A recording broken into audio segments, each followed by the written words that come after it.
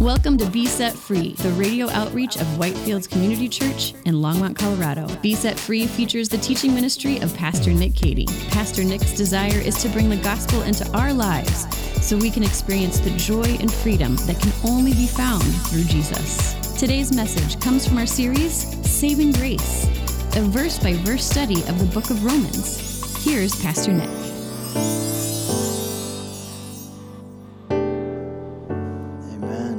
We're going to be continuing our studying through Paul's letter to the Romans. And this week we are in chapter 13. So if you open up your Bibles to Romans chapter 13. So you got the Gospels, Matthew, Mark, Luke, John, then the book of Acts, and then the book of Romans, if you're looking for it in your Bible. So Matthew, Mark, Luke, John, Acts, and then Romans, and then chapter 13. We encourage you to open up there. If you use your phone for your Bible, then you can just find it on there. So let's begin our study this morning by reading some of our text, which comes from Romans chapter 13. We're going to begin in verse 1. Let every person be subject to the governing authorities, for there is no authority except from God, and those that exist have been instituted by God. Verse 7. Pay to all what is owed to them, taxes to whom taxes are owed, revenue to whom revenue is owed, respect to whom respect is owed, honor to whom honor is owed.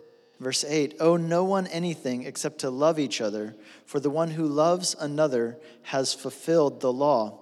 For the commandments, you shall not commit adultery, you shall not commit murder, you shall not steal, you shall not covet, and any other commandment are summed up in this word, you shall love your neighbor as yourself, for love does no wrong to a neighbor, therefore love is the fulfilling of the law. Let's pray. Lord, thank you for your word, and we come to it this morning desiring to hear from you and desiring, Lord, to be changed and transformed, to be challenged, Lord, in some areas where we need to be challenged, to be strengthened in areas where we need to be strengthened. Lord, we desire to see you, Jesus. We desire that you would make the gospel so clear in our hearts and minds, Lord, that we would be filled with hope and with confidence, and that we would leave this place not only transformed, but filled with hope and confidence as we face the world we live in. We pray that in Jesus' name. Amen. Amen. So are you guys loving this election cycle we're in? I mean, nothing brings together people like politics, am I right? I mean, are you guys, some awesome TV commercials and get to hear all these great things? I mean, you guys are just really enjoying it like I am? Obviously not, right? Like nothing, maybe I wouldn't say nothing brings us together like politics, and maybe nothing divides us in this country perhaps more than politics. And I think we can all agree that these are pretty tumultuous times that we live in our country politically. Some of you here today are probably convinced that our current president is the worst president we've ever had in the history of our country. And others of you here today are convinced that the last president we had before him was the worst president we ever had in the history of our country. Others of you, you just are like, I don't want anything to do with it. I don't even want to think about it. I don't want to talk about it. Well, the good news is that Thanksgiving is coming up, so you're going to have the opportunity to gather with your extended family and argue with that aunt and that cousin, or at least listen to other people argue about politics, those family members who love to do it. Thanksgiving is a perfect opportunity for that. And it just brings us to a really good question, a really big question that all of us innately deal with as Christians, whether we want to face it or not, and that is this: how are we as Christians to relate to the society that we live in and the culture that we live in? There's a famous book, kind of a classic book, a study on this subject by a man named Richard Niebuhr, and he wrote a book many years ago called Christ and Culture. And in that book, he outlines 5 different ways that Christians have historically tended to relate to society and culture. And on the one extreme, you have those who totally withdraw and separate from society, like the Amish and like the monks who live in monasteries, or people who go and form Christian communes where they can be totally separate, right? Separate from society, separate from the world, untouched by culture and the world. But the thing is, right, if we do that, then how can we fulfill this mission that Jesus has given us to be salt and light and to bring his light into the world? On the other extreme, you have those who just fully embrace culture with no reservations at all. And yet the Bible tells us that this world is fallen, therefore the culture is fallen, and it warns us, the Bible warns us not to get too wrapped up in the things of this world.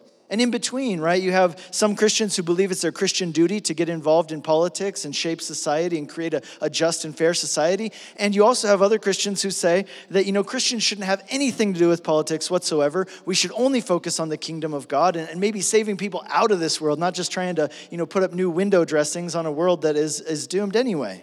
Throughout history, you can kind of track it, how Christians have related to society in different ways throughout history. During the Reformation itself, you had people who took different approaches. You had, on the one hand, Ulrich Zwingli, the Swiss reformer. He was a pastor, but he was also a patriot. And he took the Bible in one hand and the sword in the other hand, and he led troops into battle and fought in a war. On the other hand, you had people like the Mennonites, who said that no Christian should ever get involved with any civic part of society. You should never fight as a soldier for any country in the world because, that is the right way to be a Christian.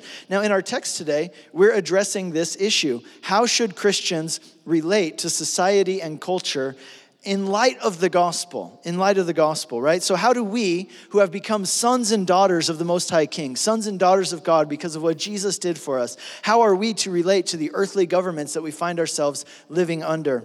How are we to relate to the surrounding culture? So in his letter to the Philippians, Paul wrote this phrase, which is quite well known, but here's what he said. He says in Philippians chapter 3, verse 20, "But our citizenship is in heaven, and from heaven, we await a Savior, the Lord Jesus Christ." So as Christians, we are citizens of heaven. That is our true home. That is where our hope lies. That's where our hope is at.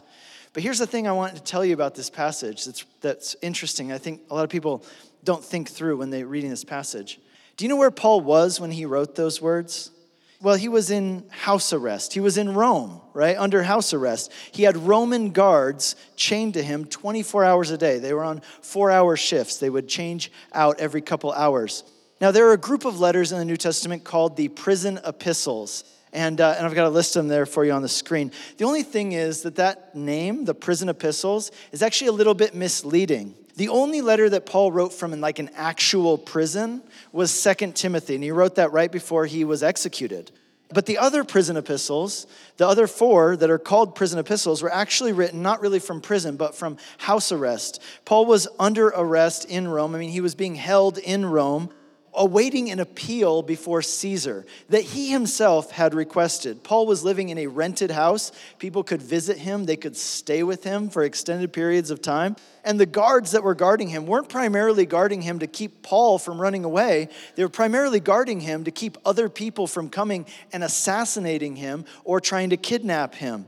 You see, because there were a lot of people, mostly Jewish radicals, who wanted Paul dead because he was preaching about Jesus and many Jewish people were converting to Christianity. And Paul had been falsely accused of a crime. We read about this in Acts chapters 20 through the end of the book. Paul had been accused of a crime, but even when it was proven that he was innocent, that he didn't commit the crime, the authorities refused to let him go and release him. They were holding him illegally and without a charge. And so Paul used his right as a Roman citizen to get fair treatment and to appeal his case to Caesar. And we know that Paul's appeal was eventually successful. He actually did get exonerated in this case. In other words, I want you to see the irony here. Here's Paul telling the Philippians, our citizenship is in heaven. And yet here's Paul taking advantage of his own rights and privileges as a Roman citizen. And so you got to ask the question, Paul, which is it?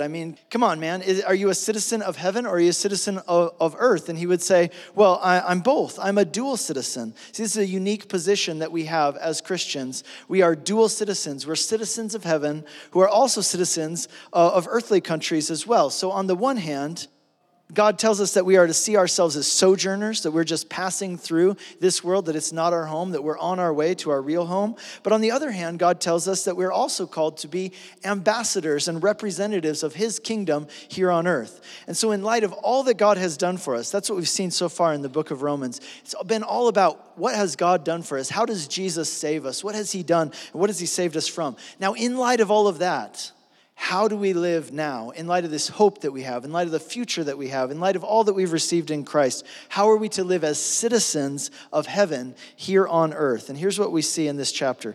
2 big things. How the gospel shapes our relationship with society. That's verses 1 through 7. And then how the gospel shapes our relationship with culture.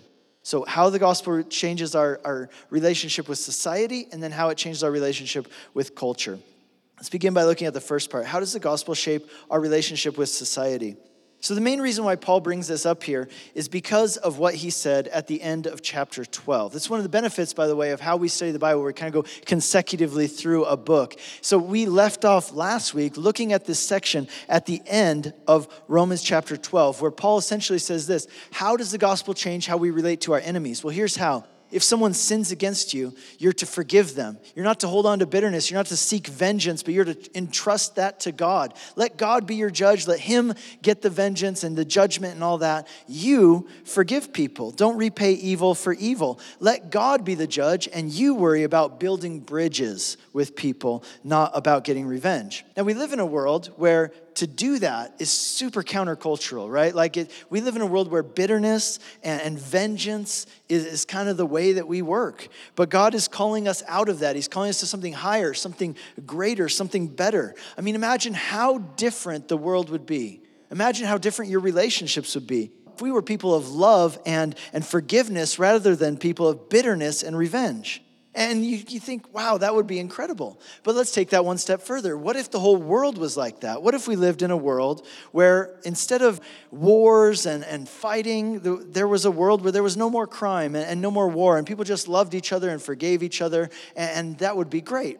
Well, it would be great. But then what happens is you pull up your news feed on a Saturday morning on your phone, and what do you read? Well, you see the reality of the world that we live in. We see that people send pipe bombs in the mail to people they disagree with. We see that people go into synagogues and open fire and shoot innocent people during a baby dedication. And there are people who exploit women. There are people who hurt children. There are people who take advantage of the elderly. And you can't help but look at that and say, okay, really there is evil in the world. Are you looking for a resource to help you answer some of the most difficult questions about God in the Bible? Then we've got good news for you. Pastor Nick has written a book called The God I Won't Believe In: Facing 9 Common Barriers to Embracing Christianity.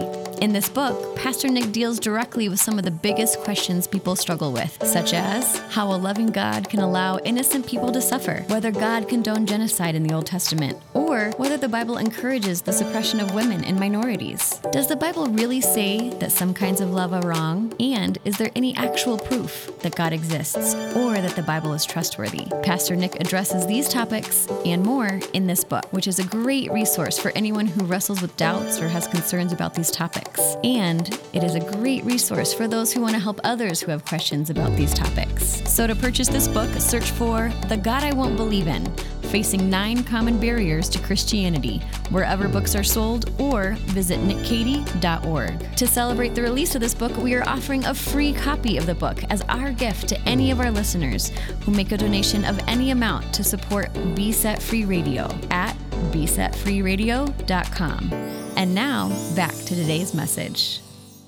And so wait, so what does the Bible say that we should do about that? Are we just supposed to forgive people and then just not do anything about what they do? Like not make them pay for doing these heinous crimes and these terrible acts? I mean, yeah, they will have to stand before God on Judgment Day. But you know what? There's a lot of days between now and Judgment Day when they can do a whole lot of damage still. And so this idea of everybody just loving each other and being nice, well, it sounds great in theory, but there's some real evil in the world. And so if the Christian solution is just, oh, well, you just got to forgive everybody and then let God deal with the judgment, well, that's, first of all, it's not even practical, somebody might say. And secondly, it's downright dangerous. And not only is it downright dangerous, but it's actually maybe even despicable, because it says that not only, it's not about protecting the victims and the potential victims who might be hurt in the future. You're doing nothing by just saying, okay, hey, I forgive you and God will deal with you. Jesus' disciples asked him, how many times should I forgive someone who sins against me? Should I forgive them 7 times? They thought they were being very generous. I mean, 7 times is a whole lot of times to forgive somebody who keeps doing the same thing to you, right? And Jesus said, no, not 7 times, but 77 times 7 times. And so the question is, does that mean that if somebody is abusing you, if somebody is hurting you, taking advantage of you, or hurting somebody else, that you're just supposed to keep on forgiving them and then give them more and more opportunities, just continue abusing you and hurting you and maybe hurting other people? Is that what Christians teach? No, that is not what Christians teach at all. And that's where Romans chapter 13 comes in. Because here's the deal. On a personal level, we are called to love our enemies and forgive those who sin against us, right? That's what we read in chapter 12. But we're making a mistake if we confuse the personal with the social in the sense of this. Romans 13 tells us that one of the ways that God deals with evil in the world is through human governments, the police, the judicial system, the courts, the prison. It tells us that God has actually ordained the institution of human government. Check out what it says in verse 1. It says, "Let every person be subject to the governing authorities, for there is no authority except from God, and those that exist have been instituted by God." Verse 4, "For he is the servant of God, an avenger who carries out God's wrath on evildoers."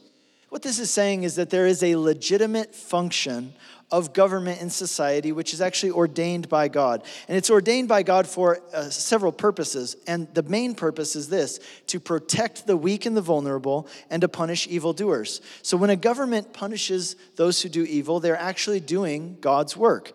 Biblically speaking, the first role of government is to make sure that evil doesn't run rampant in society, and it's to punish those who do evil. So government should be having laws against crimes, and they should be employing people to enforce those laws so that evil is suppressed. And that's why Paul says this here in verse 2. He says, "Therefore, whoever resists the authorities resists what God has appointed, and those who resist will incur judgment." Verse 3, "For rulers are not a terror to good conduct, but to bad. Would you have no fear of the one who's in authority? Then do what's good, and you will receive approval." Verse 4, "For he's God's servant for good. For if you do wrong, be afraid, for he does not bear the sword in vain." So if you are a public servant of some kind, notice what it says here, that you are a servant of God in the community, and you should seek to fulfill your role in a way that is just and righteous before God. In other words, also, the legal channels that we have at our disposal, they're part of God's grace to us. They're actually meant to be a blessing to us. So again, on the interpersonal level, if someone sins against you, then you are called to forgive them and not to seek revenge. But on a social level, we are to recognize that the legal and judicial system is ordained by God for good, and it's his instrument for justice in the world. So let me just give you an example of how this might work. So let's imagine you wake up in the middle of the night and you hear somebody moving around in your house. Somebody's broken into your house, and so you sneak out into the hallway, you go out into the kitchen, and you meet this person. You have an altercation with this person, this burglar, and you're able to subdue them and pin them to the ground. What should you do? Well, should you just tell them, "Hey, I forgive you," and run along now and have a nice life? Well, no, because you don't know how many other houses this person has broken into. You don't know how many houses they're going to break into if you just let them go. And so what you should do is you should tie that person up, and then you should call the police. And as the police are on their way, you should cook that person some food and then tell them, "Hey, look, bro, I forgive you for what you just did to me. God has forgiven me in Jesus, and I forgive you. I don't hold any grudge against you for what you did. I'm going to pray for you that God gets a hold of your heart and gets a hold of your life, and whatever's causing you to do this, that God deals with that in your life." But then you hand them over to the police, and when it comes time for the trial, you go in and you testify about what happened, not as a form of retribution, not to stick it to them or get revenge, but so that justice can be done for the sake of the burglar himself and for the sake of society as a whole. So this comes about in a lot of abusive relationships. You get these kind of questions where people think that to forgive someone means that you protect that person from facing the consequences of their actions, whether legally or even in the relationship. That, if I forgive you, that means that there will be no consequences whatsoever, and I'm not going to do anything about it. I'm just going to let you continue. Now, let me be clear. We should always forgive. We should always forgive those who hurt us. And here's why. You don't even have to wait for them to apologize in order for you to forgive. Forgiving, you're letting go of that thing. You're saying, "I am truly going to let God be the judge over this." And here's why. Because holding on to bitterness and resentment, do you know what it does? When you hold on to bitterness and resentment, it's like drinking poison and expecting the other person to die. In the end, you're the only one who suffers. You're the only one who gets hurt from that. See, we are to forgive because God in Christ forgives us. But here's the important thing. Forgiving someone doesn't mean that you just allow them to continue abusing you or hurting other people. See, forgiving someone doesn't mean that you don't necessarily involve the police if a crime has taken place or been committed. See, over the years, I've heard of churches who don't report crimes that take place in their churches to the police. They say, we're going to deal with that situation internally. And some of those churches have gotten in big trouble, and in some cases, rightly so, because usually what ends up happening is that they protect the perpetrator from the police rather than protecting the victim and any future victims from any future crimes. So in 1 Corinthians chapter 6, Paul's writing to the Christians in Corinth about a situation where some of them were taking each other to court and suing each other. And Paul says, this isn't good. I mean, think about the reputation of your church and the community. You're airing your dirty laundry publicly, and this isn't good. And he says, you shouldn't be doing this. He says, you should be dealing with these things internally. But that's a different situation. Let me explain. Those were lawsuits, right? So this is kind of like small claims court. This is like, somebody in the church, you lend them some money, and then they don't want to pay you back, so you go on Judge Judy, and you make a big deal of it in the public. And I mean, that kind of stuff, really, we should be dealing with that stuff within the church. But when it comes to crimes, when it comes to things where people are victimized or endangered, we need to remember that the laws and the legal system are actually ordained by God in order to be a blessing, not just to us, but to society at large. Now, I anticipate the question, maybe not all of you would ask this question, but I'm sure somebody's thinking about this, like, well, what about Hitler? That's the big question with this section. Now let me be clear. I'm not naive, right? And I know that you're not naive, and that's why you ask these questions, because this chapter is painting a pretty rosy picture of the government, isn't it? But what about the Hitlers and the Stalins of this world? What about when the police are corrupt? What about when the government acts unjustly and unrighteously? What does the Bible have to say about that? Well, it has quite a bit to say, honestly. Now, and notice what it says in verse 2, that all authority is from God. And some people would say, well, what about Hitler? What about Stalin? What about evil rulers throughout history? All authority is from God in the sense that God ordains the institution and God allows people to get into those positions. But clearly, it is absolutely possible for someone to get into a position of power and then abuse that role and abuse that power. And if you read the Old Testament prophets, for example, they talk a lot about this, about how God is going to severely deal with those leaders who take advantage of their power and use it for evil rather than for good. And so in verse 5, Paul says, therefore, one must be in subjection, not only to avoid God's wrath, but also for the sake of conscience. So keep in mind, what government is Paul talking about here? He's writing to the people in Rome who live in Rome, right? Under the Roman government. Now, I don't need to tell you all of the sins of the Roman government. Let's just say there were a few. Should I remind you that these are the people who nailed Jesus to the cross? Should I remind you that these are the people who, in just a few years after this letter is written, they will actually execute Paul the Apostle, the guy who's writing this letter, right? This is the government that said Christianity is illegal. They called it an illicit religion. They were a government who condoned morality. They were a government who persecuted Christianity. And so Paul is laying out here for us principles which apply to all people at all times throughout history under all governments. But here's the thing to keep in mind. As we're told to submit to the authorities, the Bible also teaches us that submission to government is not absolute. It's not absolute. There are limits to it. And that's true of authority in every sphere of life. Whether it's in a family and marriage, whether it's in your role at work, yes, we're encouraged to submit, but that submission is not absolute, right? There are limits to it. Absolute submission is due to God and God alone. So if the government or someone in authority commands something that God forbids, or they forbid something that God commands, then obviously we are to obey God and not that human authority. He is our supreme authority. And there are examples of this in the Bible, quite a few examples. I'll just give you a few. For example, in the book of Acts, chapter 5, we read that the authorities come and they tell the Christians to stop preaching and teaching about Jesus. And they say, sorry, respectfully, we're going to have to say no, and we'll take the consequences, whatever they be, because look, Jesus gave us a mission to go into all the world and tell people about him and the good news, and we have to obey God rather than man in doing that. Another example is found in the book of Exodus. Maybe you remember the story. When Moses was born, the Egyptian government gave a decree and an order that all of the newborn Hebrew babies had to be drowned in the river because they were trying to limit the growth of the Hebrew population. So they said, well, we're just going to commit mass infanticide. Every baby that is born needs to be killed and drowned in the river. But the Hebrew midwives refused to obey that order. So that was an act of civil disobedience. They refused to obey the order because what the government was telling them to do was wrong. And then we have the book of Daniel, right, which is really interesting because in Daniel, we see Daniel and his friends, Shadrach, Meshach, and Abednego, right there. They're carried away into Babylon.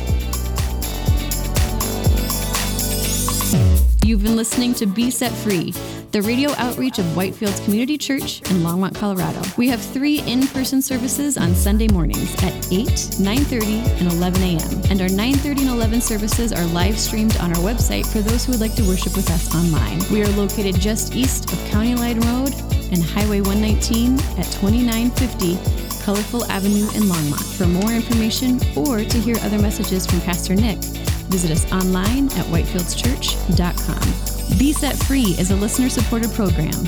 If you have been blessed by this message and would like to support this ministry, you can send a donation via check to 2950 Colorful Avenue, Longmont, Colorado, 80504, or donate online at besetfreeradio.com.